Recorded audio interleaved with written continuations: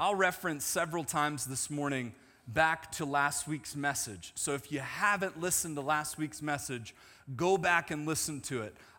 We have a champion. We have a Savior that challenged the forces of evil, went to their doorstep, knocked on it, said, hey, I'm here to stay, challenged them on their own turf, and then headed towards Jerusalem. Jesus went to, I believe, the very place, the front door of hell, if you will, on the Mount of Transfiguration. And he said, listen, I'm challenging the forces of evil. I'm here to stake claim on all the nations, not just Israel. I'm here to reverse the curse. I'm here to claim back territory that was rightfully mine from the beginning. So know that as we enter into Holy Week, as we enter into the celebration of what Jesus did, know that he did it to claim you back, to purchase you as a son or daughter. How many are cold now already? Wow. Is Jen here? If Jen's here, we'll just turn those fans down. Awesome. Thank you, Jen. So I'm going to refer back and forth to that a few times throughout the service. But here's what I wanted to do real quick before we jump into our Palm Sunday. No, this is Palm Sunday, right? The celebration. I thought it was helpful to look back at what some churches and traditions have done through the years. So forgive my Latin here. According to the Opus Imperfectum, an ancient commentary of Matthew, in the liturgies, the new people greet Christ as victorious King and Redeemer of the world. The permanently green palm branches are a symbol of life and insignia triumphorum. They are a sign of Jesus' victory over the devil, the prince of death. Alcuin writes in forceful hexameters, the palm is a sign of your triumph, great Christ the King. The palm teaches us to conquer the flesh. The palm is the sign of our future reward in heaven. The palm branches signify Jesus' victory over the prince of death. The triumph of Christ also brings visible in the artistic portrayals of antiquity and the Middle Ages. Thus, the basic mood of the processions is an Easter mood. Palm Sunday is characterized not by lowliness, but by victory. All of this and the sources are cited in your program for you to scroll through. So understanding kind of how many have ever been in a church where it was like a procession of palm branches coming down for Palm Sunday. This started centuries ago. Early in the Middle Ages, the consecration of the palm was associated with the palm processions. Palm branches in northern areas replaced by such things as the willow or thorn palm branches. If you're in Florida, you know what that is. Thorn palm branches were brought into the church and dedicated. Sometimes entire trees were made that were carried around. That's what we should have Pastor Cody do. Just carry around whole palm trees, just in consecration for what the Lord is doing on Palm Sunday. Listen, this evolved not only to that, but then making wooden donkeys with wheels on them that look like toys for humans, right? And then some of them would ride on that and they would cart the donkey in with the procession covered in palm fronds. And then I thought this was funny. Historically, of course, this is the crowd that was going to get irritated with it. They were the fundamentalists of the day. The reformers protested energetically against such practices. They're against everything. And against the processions with the palm donkey. They regarded the wooden god showered with branches that is the palm donkey as idolatry. In 1522, the Zurich palm donkey was drowned in the Limmat River. I love this. Reformers like Luther and Zwingli were like, take that thing and go drown it in the river. We ain't doing that in my church. How many have been a part of a church in the past where you're drowning donkeys? Because that's idolatry. Anybody? It's just funny watching the story of Palm Sunday and how it evolved through the ages. Here's this. Here's what Luther had to say. Luther poured ridicule on the cult of palm donkey relics, saying that the sale of the palm donkey legs was such a thriving business in Italy that the donkey on which Jesus rode must have had 5 legs. Oh my goodness gracious. Even in Catholic areas, the importance of the palm donkey processions was diminished in the 16th century. And by the enlightened 18th century, it had almost completely died out. And I say thank you, hallelujah, because I'm just going to read the next chapter and the next verse, and I didn't have to worry about, I'd still be here whittling away on my wooden palm donkey, making it. I'm thankful that we don't need those illustrations. So how do we celebrate Palm Sunday at Bethlehem Church? How do we kick off Holy Week and begin this path towards Resurrection Sunday? Here's what we do at Bethlehem. We read the Bible.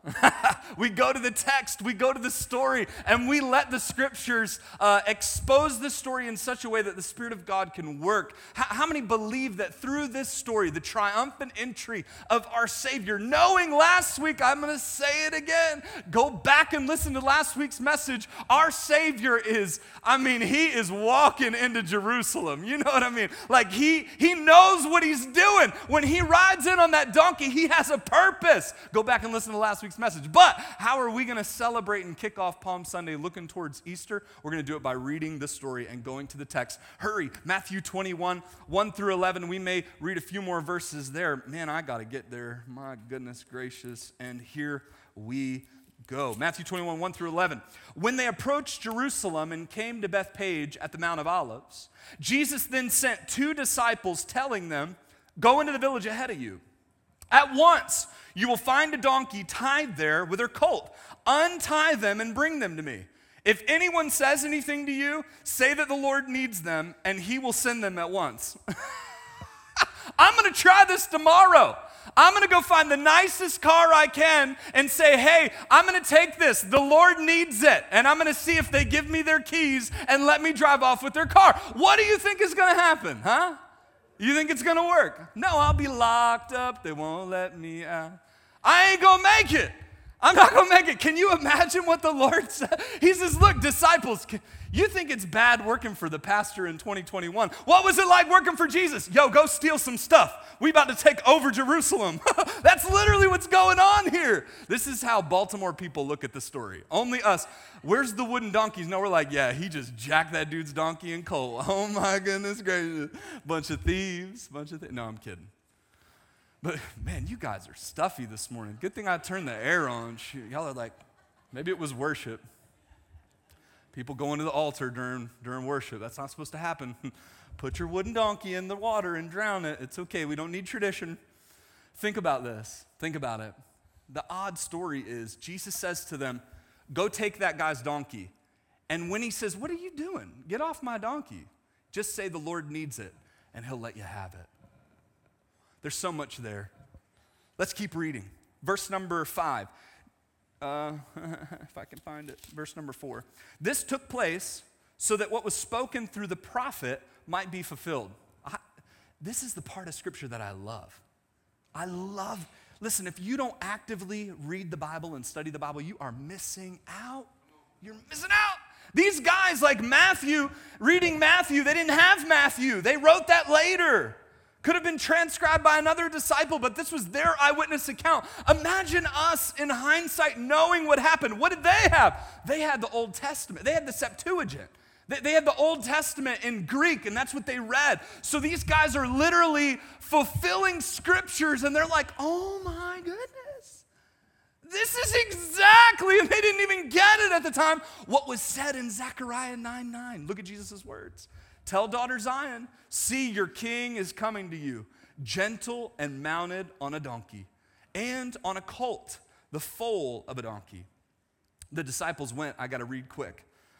Does that say what I think it says? Oh my goodness. The disciples went, somebody shut that clock off, kick it. The disciples went and did just as Jesus directed them. They brought the donkey and the colt, and they laid their clothes on them. And he sat on them. A very large crowd spread their clothes on the road. Others were cutting branches from the trees and spreading them on the road. Then the crowd who went ahead of them, of those who followed, shouted, "Hosanna to the Son of David. Blessed is he who comes in the name of the Lord. Hosanna in the highest of heaven." When he entered Jerusalem, the whole city was in an uproar saying, "Who is this?" The crowds were saying, "This is the prophet Jesus from the Nazareth in Galilee." Verse 12, Jesus went into the what? Temple. And throughout all of those buying and selling, he overturned the tables and the money changers and the chairs of those selling doves. Doves. That's key. Don't miss it. He said unto them, "It is written, my house will be called a what? House of prayer. But you are making it a den of thieves." Last part of the scripture, keep reading, verse 14 to 17. "The blind and the lame came to him in the temple, and he healed them. When the chief priests and scribes saw the wonders that he did, and the children shouting in the temple, 'Hosanna to the Son of David,' they were indignant. What were they indignant about, the rulers of the temple? They were indignant about people getting healed and children being a part of this. Jesus replied, yes, have you never read, Old Testament again, you have prepared praise from the mouth of infants and nursing babies. Watch this. Then he left them and went out of the city to Bethany and spent the night there. We see here, listen fast, I got to talk fast. We see here prophecy being fulfilled. Zechariah 9:9. Rejoice greatly, daughter Zion. Shout in triumph, daughter Jerusalem. Look, your king is coming to you. He is righteous and victorious, humble and riding on a donkey, on a colt, the foal of a donkey. Understand that hundreds of years had passed since the prophet Zechariah had penned the very words that the Messiah would come on a donkey. Why is this significant? Because this is how he said it was going to happen, and it happened.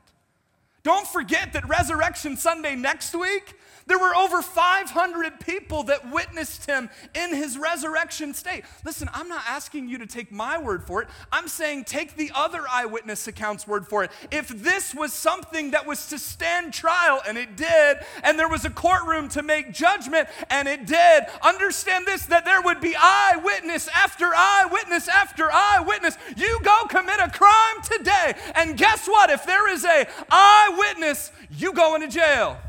They saw you stealing that donkey. Eyewitness account, multiple accounts. That's enough evidence, right? That's our scriptures. Eyewitness account after eyewitness account. That this is exactly what the Lord had prophesied, and it was fulfilled. And it was done. Mind you, I want to point out a few things here today from our recent perspective.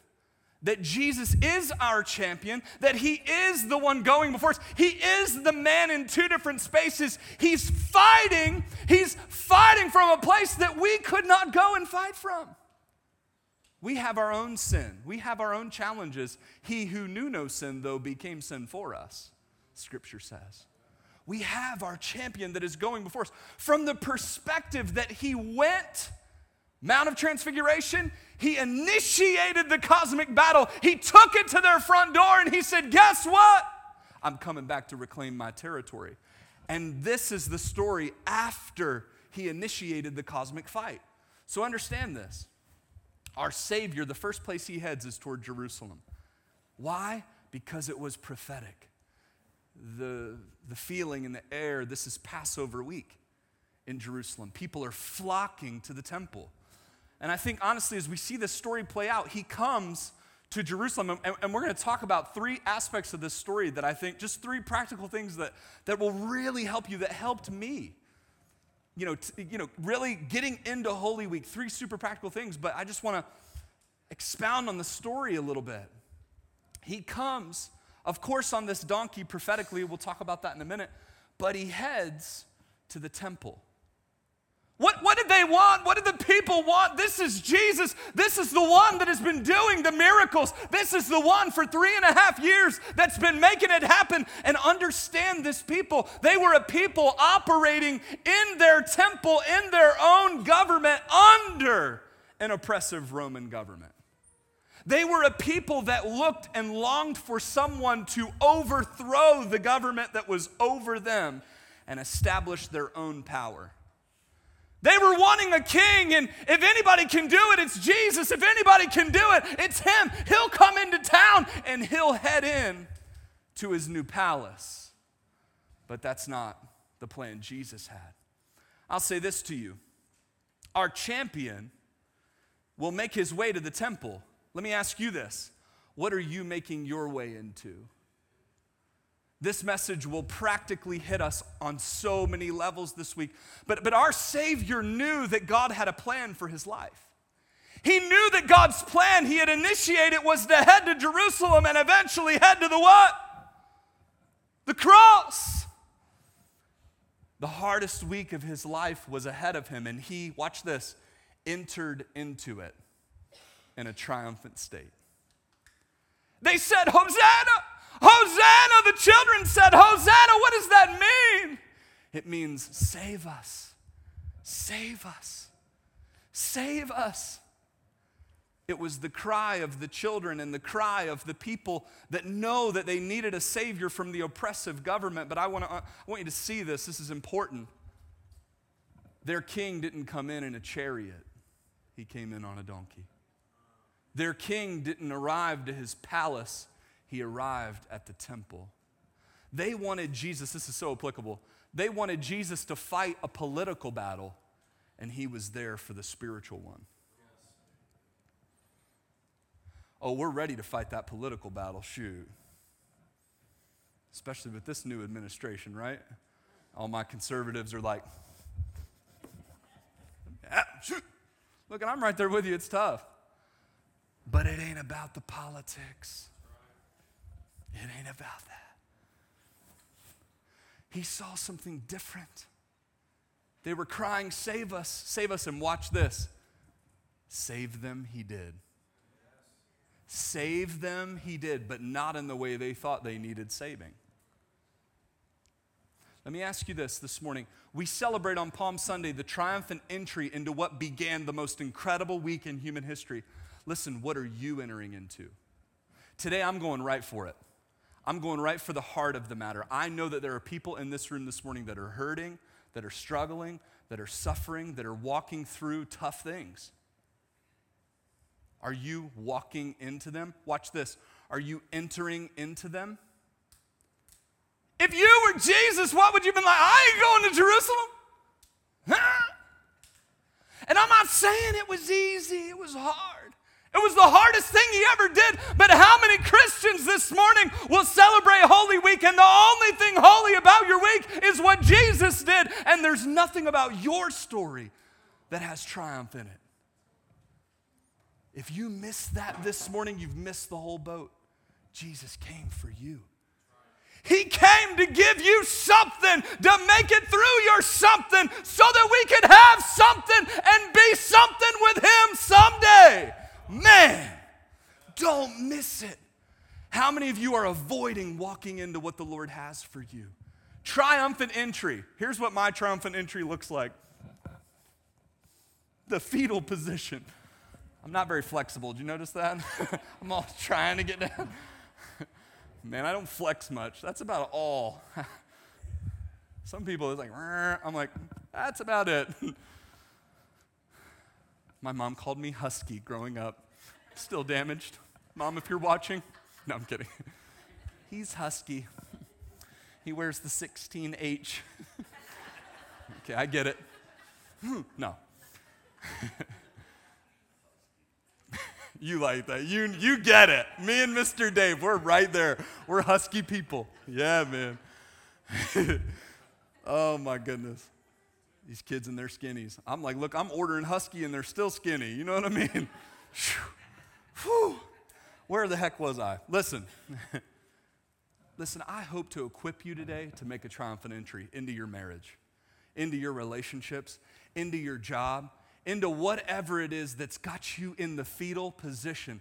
Listen, I'm going to give you some practical help today to walk on in that thing and just make it happen. Why? Because it ain't you that's making it happen. He's already gone before you. Man, let's just dig in here. It wasn't a political battle. Jesus remains, I love this. Jesus remains focused on disrupting, watch this. He stays focused. This is good for me. He remains focused on the plan. And what is that? He knows he's arriving at Jerusalem during a Passover week. That clock, man, I'm telling you. He arrives here during a Passover week, and he ticks off the chief priests and scribes because he knows he has to do that in order to get to the what? Remember the botched trial that happens.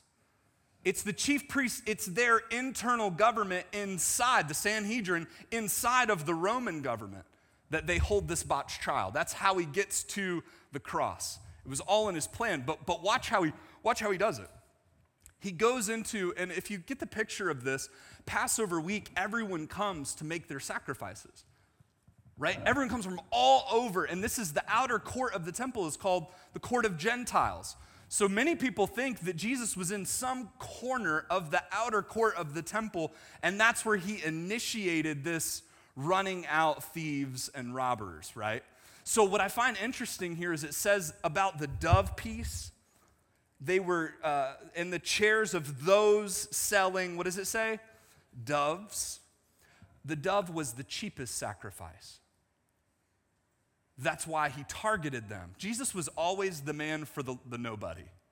Jesus was always the fighter for those that could not fight for themselves. The dove was the cheapest sacrifice. And what were they doing? They were charging exorbitant amounts on the cheapest sacrifice. What were they doing? They were targeting the poor. That's what was happening. And Jesus walks into the temple, the court of the Gentiles, and he says, I fight for those who cannot fight for themselves. He overturns the tables. Now watch this. What is this likened to? This is the best illustration I could think of off of the fly. It's like Best Buy on a Black Friday before Amazon killed everything, right? You know what I mean? Like Best Buy on a Black Friday, it's like everyone has a TV in their hand. Everyone's got like an appliance or something that, you ladies have been eyeballing the ads for weeks, and you're there at like, if there was an AM before 1 a.m., is there like midnight or whatever? You're there, staked out with your tent. Ain't nobody getting that gaming system. I'm getting it for $200. I'm going to get 3 of them. I'm going to sell 2 of them on Facebook Marketplace next week. I'm about to get my deal shoot. And you guys are like staking your claim, right? Once again, not very flexible. There it is. It's like Black Friday in a retail environment, Best Buy. What happens if everybody's in there, they cut the ribbon, everybody runs in, they get their merchandise, and somebody goes over and hits the fire alarm? Can you imagine the store manager? No. I just spit everywhere. This is not going to work. I literally need this 24-hour period to make up the last quarter in sales. If you got to understand, this is Black Friday, and don't be pulling my fire alarms. And then it's like they come, the fire department checks it all out, right? Everything's fine. Come on in again. And then I walk up and I hit it again. Everybody runs out. It would kill their business on the busiest day of the year. Do you understand what I'm saying? That's Passover week. Everyone was coming from all over to purchase their sacrifices, and Jesus walked in and said, "Oh, come on, let's go." He wrecked their business on the busiest day of the year. That's what triggered the message to go to the chief priests and scribes. Your bottom line was just affected. Holy Week, the beginning, Jesus heads straight to the temple to hit them in their pocket. And then he goes in and does ministry. This is my man. I'm telling you, Jesus is my guy. I love the way he does ministry. He ticks off the people who are greedy, and he helps the poor. He goes after those that were selling the cheapest sacrifice. When he goes into the temple, we find here that what he does is he ministers to the blind and the lame, and that there's children, watch this, everywhere. There's kids all around him. And even though he hit them in the pocket financially, yeah, we got to do something about it. Here's what I want you to see. Look at verse 14 through 17. That's not what the chief priests and scribes are most concerned about. What are they most angry about? Look at it. Verse 14 through 17, it says this. Then the blind and the lame came to him. He healed them. When the chief priests and scribes saw the wonders that he did, and the who?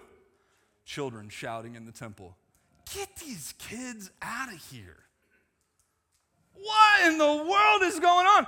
The children were shouting, "Hosanna to the Son of David." Ain't nothing like the faith of a child to tell you what's right and what's wrong. Man, if we ever get past ministering to the least of these, Katie, bar the door, circle the wagons, shut it down.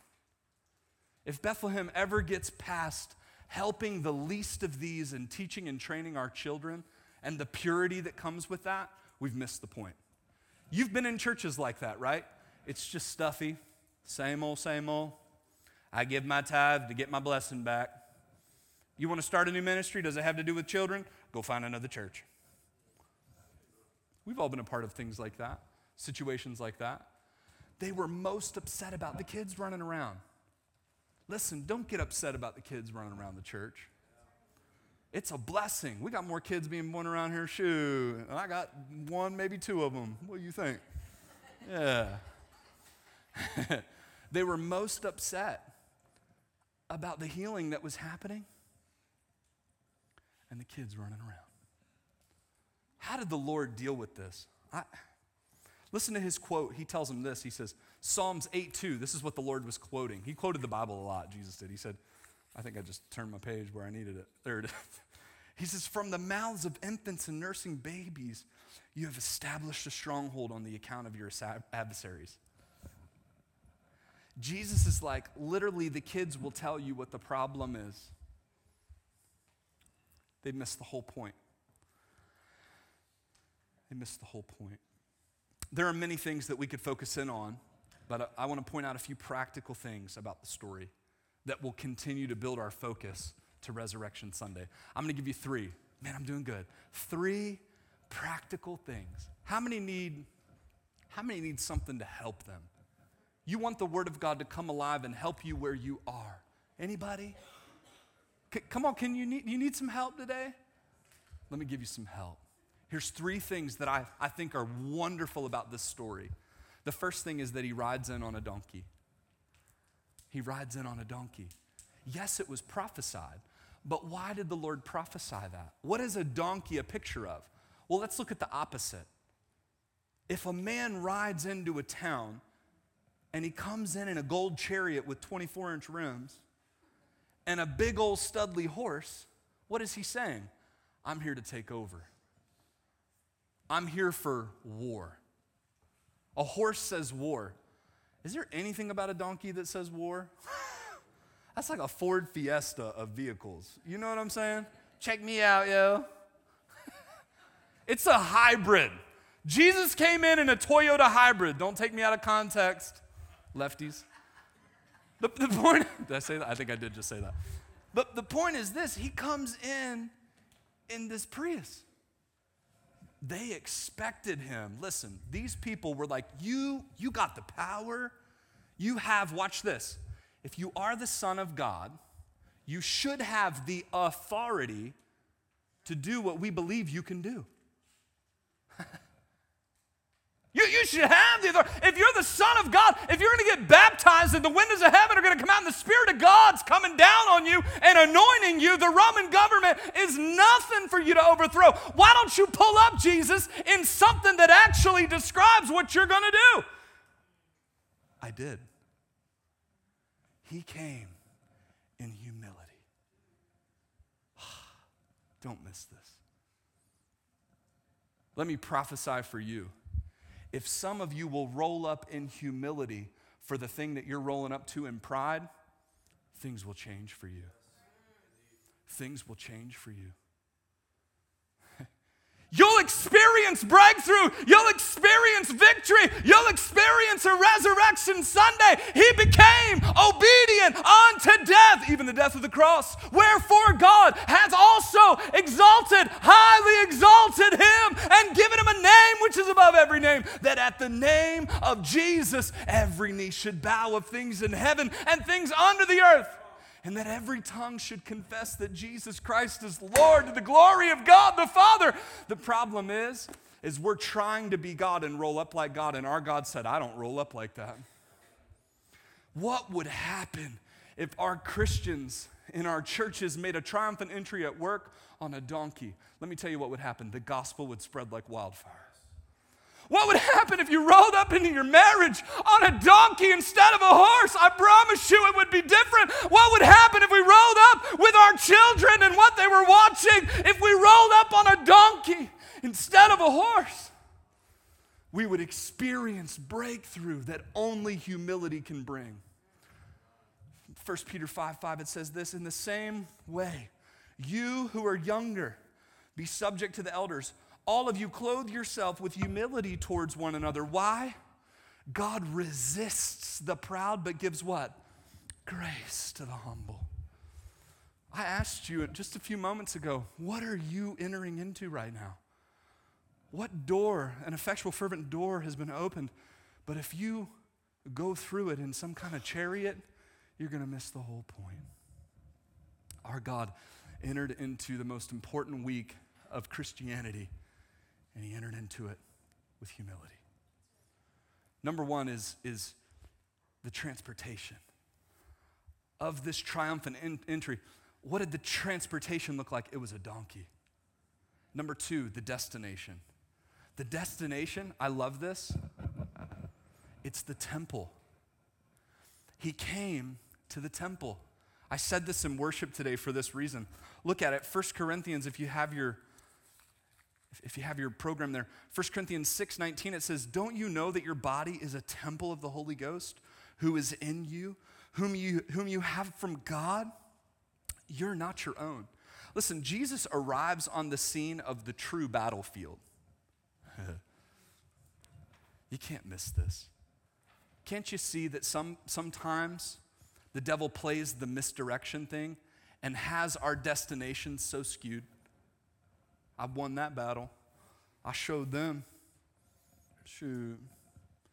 Teach them. Come at me like that. Squash that. What did you win? I won it. Well, what's it? It's it. I feel good about me. Oh, do you now? Sometimes I think we have the destination all wrong. I taught my child a lesson. What was that lesson? They know what I'm saying. Do they? I'm not sure that that's going to lead to a good destination for them. The transportation has to be humility if we're looking for a destination of the temple. Listen, Jesus was concerned, here's the point, the crux of it. He's concerned with your heart. We're concerned by nature with job, success, everything that the world, I think, was it 1 John? The lust of the flesh, the lust of the eyes, and the pride of life is not of the Father, but is of the what? World. And the world passeth away in the lust thereof, but he that doeth the will of God abideth for what? KJV, sorry. Sorry, not sorry. The point is this. If your destination is a worldly one, then you're looking for a palace to pull up to. He just wanted the temple. He just wants you. He doesn't want what you can do. He wants your heart. Don't you know that your body is the temple of the Holy Ghost, which is in you? From the gospel is a transformation from the what? Inside what? Out. Don't follow the devil's lead in misdirection and reach a destination that the Lord was never concerned with. And they're tied. If we get the mode of transportation right, humility, we'll arrive at the right destination. But I want you to see this. He was concerned with his arrival at the temple. I just want so bad in 2021. Why? Because I feel like God has equipped us so well. What we could do in the Philippines if the church of God gave sacrificially, if every church, right? If every church in America gave sacrificially, and I'm not picking on you, I'm just saying, like, it's statistically it doesn't happen.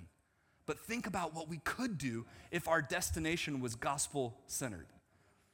That's what I'm saying. Like, it all goes together. It goes together with how we do our jobs and our careers, how a Christian approaches the corporate ladder versus corporate people that are within that system that they're really concerned about. It's everything. The gospel mindset should permeate our lives to where we travel with the mode of humility and we reach the destination of a heart. Of a heart. And unfortunately, Christians are just as guilty of stepping on people as these unfaithful leaders of the temple were. The second thing is the transportation, the destination. Number 3, his occupation. And this just sums it all up. Jesus' occupation was healing the sick, blind, dumb, lame, and ministering to the children, right? I just want to correlate that because it wasn't a physical place, the temple. It was, but it wasn't, right? We find from Paul's writings, Jesus' words, that he was specifically talking about our hearts. How do we connect the fact that how he did ministry connects to the way we should be doing ministry and we should be living? Here's what it is. The people that couldn't help themselves. We have got to stop judging the lost for being lost. As the church, we have got to stop judging the lost for being lost people. The lame, the blind, the children, the dove targeting the dove sacrifices. Jesus was fighting for those who couldn't fight themselves. Listen to me, here's how that translates for us. We ought to see people's blindness that they cannot see. I think of Ephesians 2. You were once twofold a child of wrath. You were once blind and are now healed. You once could not see. You once were lost, but now are what? The same analogy works. The occupation for every Christian believer should be this. When I enter into this situation and into this season, my concern is to save the lost. My concern is giving blind eyes sight. My concern, I'm not diminishing physical healing. I believe that the Lord physically heals. I believe that. And different people believe it different ways, but I think the focus here, just like the temple is the heart, is on his gospel ministry or to those who could not help themselves. Listen, the people who have it figured out are not the people who we are concerned with. We need to love those people too. But I think we miss easy opportunities to share the gospel with people that are ready because we're not focused on it. Every believer has an occupation of reaching the lost. Every believer. If your occupation in the church has faded from reaching people and it's more about your area of service, be careful. Be careful. Because this is the litmus test.